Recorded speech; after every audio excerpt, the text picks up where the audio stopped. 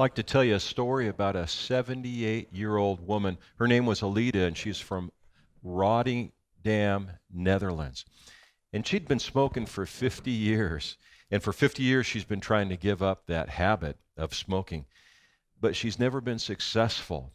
That is until recently. What was her secret of giving up a habit of smoking over 50 years? Well, her secret was 79-year-old Leo Jansen, who proposed marriage to her, but he refused to go through with the wedding until Alida gave up smoking.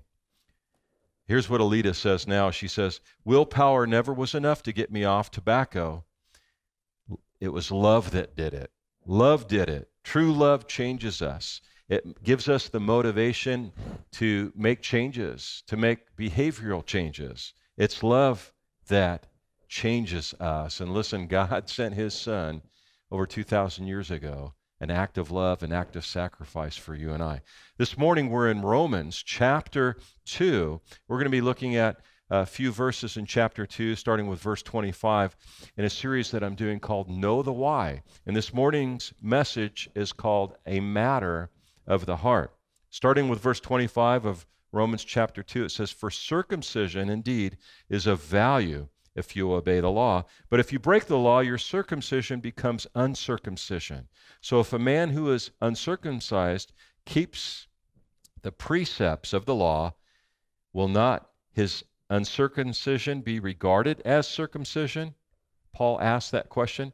And then he goes on to say, "Then he who is physically uncircumcised but keeps the law will condemn you who have the written code and circumcision, but you break the law." And so the Jews, of course, of Paul's day, prided themselves, and they still do today, of the rite of circumcision. It's a symbol that they are God's people. And you only need to substitute that word circumcision with the word baptism or confirmation or even church membership to apply it to our 21st century Christianity today. And so many Americans rest on what they believe is a fact that, well, they've been baptized, or maybe they've been confirmed, or they've been accepted as members in a church, and they sign off on, well, they're good with God. Everything's cool with God. But Paul says that these things are useless and worthless if something hasn't happened in the heart. They're not useless and they're not worthless, but if it hasn't created a heart change, then they are. And the Jewish people had a religion of outward expression, outward action, not an inward attitude. And they may have been moral outside, but what about the heart? What about the heart? Well, Paul answers this in verse 28 of Romans chapter 2. He says, "For no one is a Jew who is merely one outwardly, nor is circumcision outward and physical." In verse 29, he says, "But a Jew is one inwardly, and circumcision is a matter of the heart, by the Spirit, not by the letter. His praise is not from man, but from God." You might remember back in our study of the book of Acts, where Paul constantly ran into trouble with Jewish believers who were trying to make non-Jewish believers in Christ, new converts, they were trying to make them into Jews. They were wanting Gentiles, non-Jews, who got saved and became followers of Christ. The Jewish believers were wanting to Judaize them and make them into Jews, following the practices of Judaism. And Paul ran into that. That was a big problem in our study in the book of Acts back a couple of months ago. And Paul addresses this in a letter that he wrote to the church in Galatia. In Galatians chapter 5, verses 2 and 3, Paul says, "Listen, I, Paul, tell you this. If you are counting on circumcision to make you right with God, then Christ will be of no benefit to you. I'll say it again," Paul says, "if you are trying to find favor with God by being circumcised, you must obey every regulation in the whole law of Moses." And since no one's been able to follow every jot and tittle to the law, nobody could. then circumcision does them no good. Now, some of you might be thinking, what on earth is Pastor Steve talking about when he says the word circumcision? What does that mean? Well, I'm just going to give you an assignment. You can Google that and find out for yourself. So Paul is giving clear indication that those who take great pride in being religious or religiosity, and they believe that living that kind of life is all that's needed to enter heaven, that falls far short from what God's Word tells us. So my first point this morning is going to be really more of a question than a point. And the question is this: have you received a new nature? Have you received a new nature? In 2 Corinthians chapter 5, verse 17, it says, "This means that anyone who belongs to Christ has become a new person. The old life is gone, a new life has begun." So when you receive a new nature, let me say it this way. When you receive Jesus Christ as your Lord and Savior, it's more than just believing in God.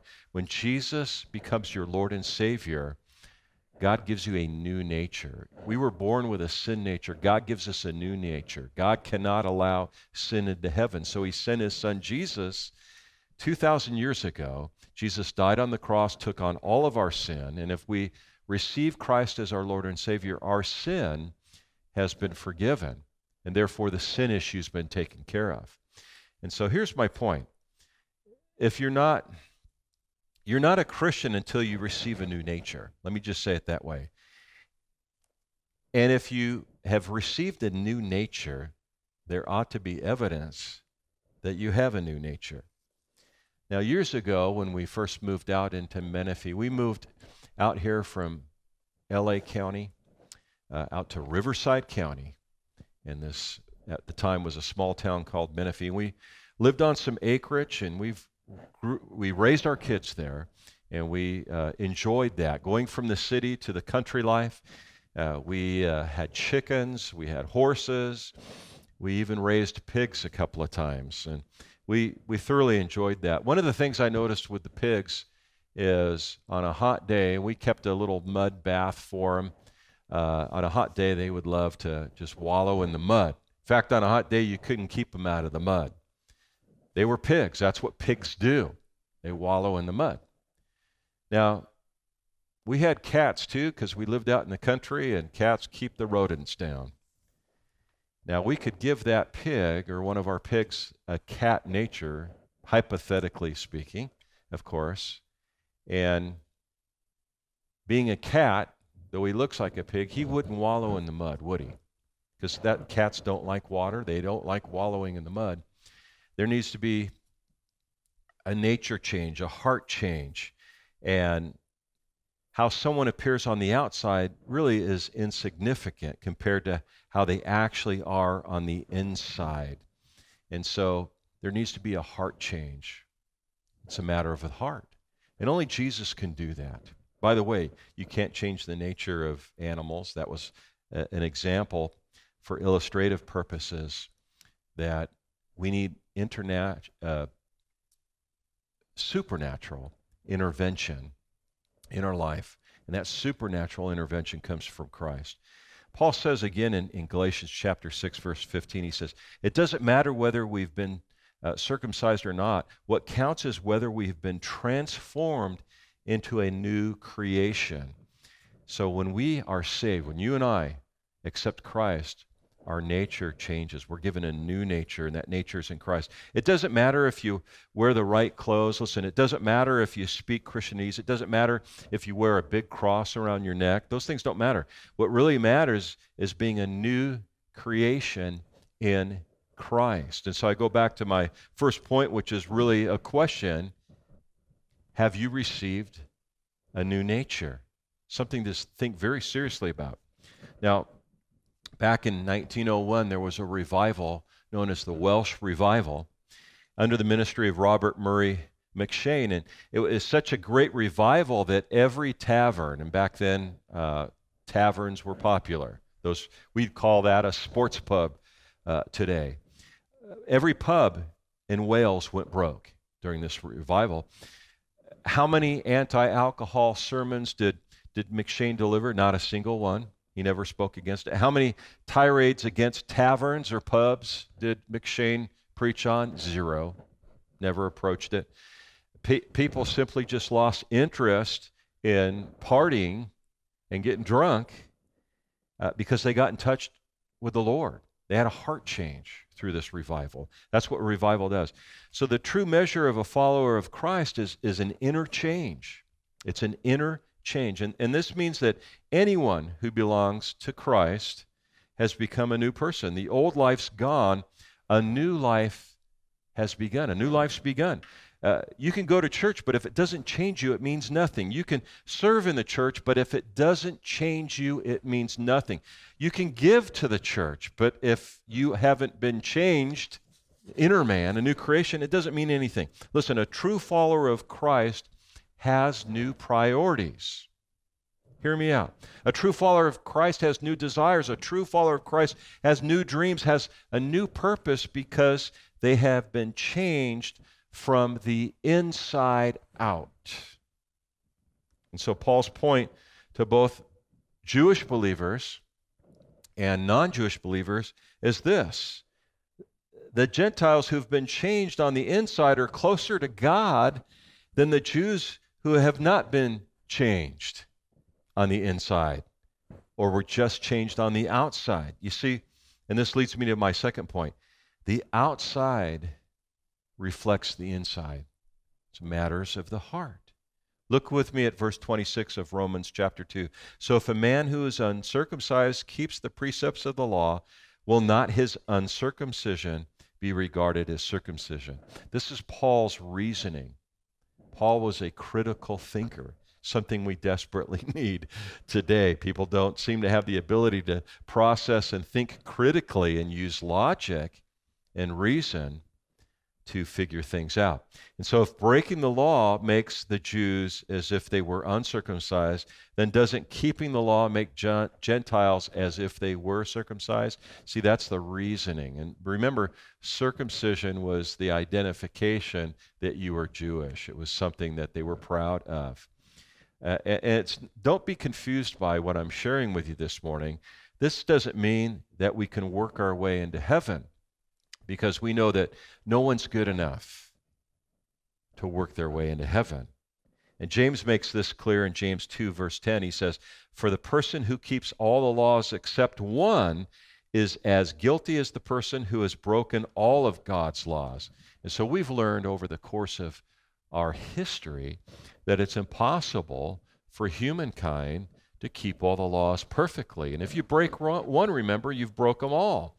And so that negates your ability to enter into heaven. But God remedied that in sending his son Jesus to die for our sins. He took care of the sin issue. And Paul's point here is Jews and Gentiles, they're in the same boat. Let me break that down. We're all in the same boat. The only way to heaven is through Christ. Jesus said that. The only way to the Father is through him. John chapter 14, verse 6. The only way to the Father is through the Son. Now, it's not what you know, but who you know. Have you ever heard that before? It's not what you know, it's who you know. That has both negative and positive connotations. But when it comes to a Savior, it's all you need to know. It's not what you know, but it's who you know. In Romans chapter 2, verse 28 and 9 says, "For no one is a Jew who merely is one outwardly, nor is circumcision outward and physical, but a Jew is one inwardly, and circumcision is a matter of the heart, by the Spirit, not by the letter. His praise is not from man, but from God." You know, it's been said that God has no grandchildren. What that means is you can't get to heaven based on your parents or grandparents. If mom and dad served in the church, or mom and dad was a pastor or involved in ministry, that is not enough for you to go to heaven. And Paul makes this clear in that it doesn't matter who your parents are. It doesn't matter the ceremonies or even the tradition. Those things can be important, but they're not what's contingent, what's required to go to heaven. And this was the case. These outward and external signs, they don't make us right with God. And this has been the case all the way through our history. In the Old Testament, the prophet Jeremiah in chapter 4, verse 4, he says, "O people of Judah and Jerusalem, surrender your pride and power. Change your hearts before the Lord." You see, it's a heart matter. Change your hearts before the Lord, or my anger will burn like an unquenchable fire because of all your sins. You see, when someone becomes a follower of Jesus Christ, they have a heart change. Their heart's changed forever, for all eternity. You get a new nature. God has cured you. You have a heavenly home. We're just passing through here on earth. Our home is in heaven because we have a new nature. We can stand before the Lord, stand righteously, not on our own merits, but on what Christ did on the cross. We've been given a new nature. I've said on a regular basis now that God has called me as a pastor to tell people about Jesus, the gospel, to bring as many people to heaven with me as I possibly can. Now listen to this. Ezekiel chapter 36 in the Old Testament, verse 26, it says this, "And I will give you a new heart, and I will put a new spirit in you. I will take out your stony, stubborn heart and give you a tender and responsive heart." Let me read that again. It's Ezekiel 36, verse 26.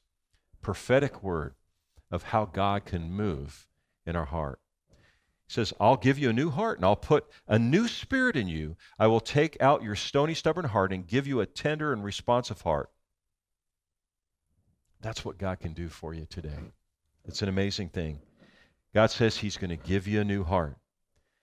And that new heart comes through and by way of a relationship with Jesus Christ. I want to give you an opportunity to embrace, to receive a new heart this morning. Would you give your heart to Jesus Christ? Would you pray this prayer with me right now? Dear Jesus, I know that I'm a sinner, and I ask you to forgive me of all of my sin. Jesus, I believe that you died on the cross. I believe that you rose from the grave. I now ask you to be my Lord and Savior. In Jesus' name, amen. Listen, if you prayed that prayer to receive Christ, or if you rededicated your life to the Lord this morning, I want to welcome you and congratulate you into the kingdom of God. You're a child of God now, and you have a heavenly home. You don't have to fear death. You have eternal life. God's forgiven you of your sins, and I want to say congratulations. And so if you prayed to receive Christ or gave your heart to Christ or in a rededicated fashion, I want you to text the word pray to the number you see on the screen right now so we can stay in communication. And if you need a Bible, please let me know. I'd love to send you a Bible. God bless you. Don't go anywhere. We're going to worship the Lord right now, and I look forward to seeing you next week. God bless you.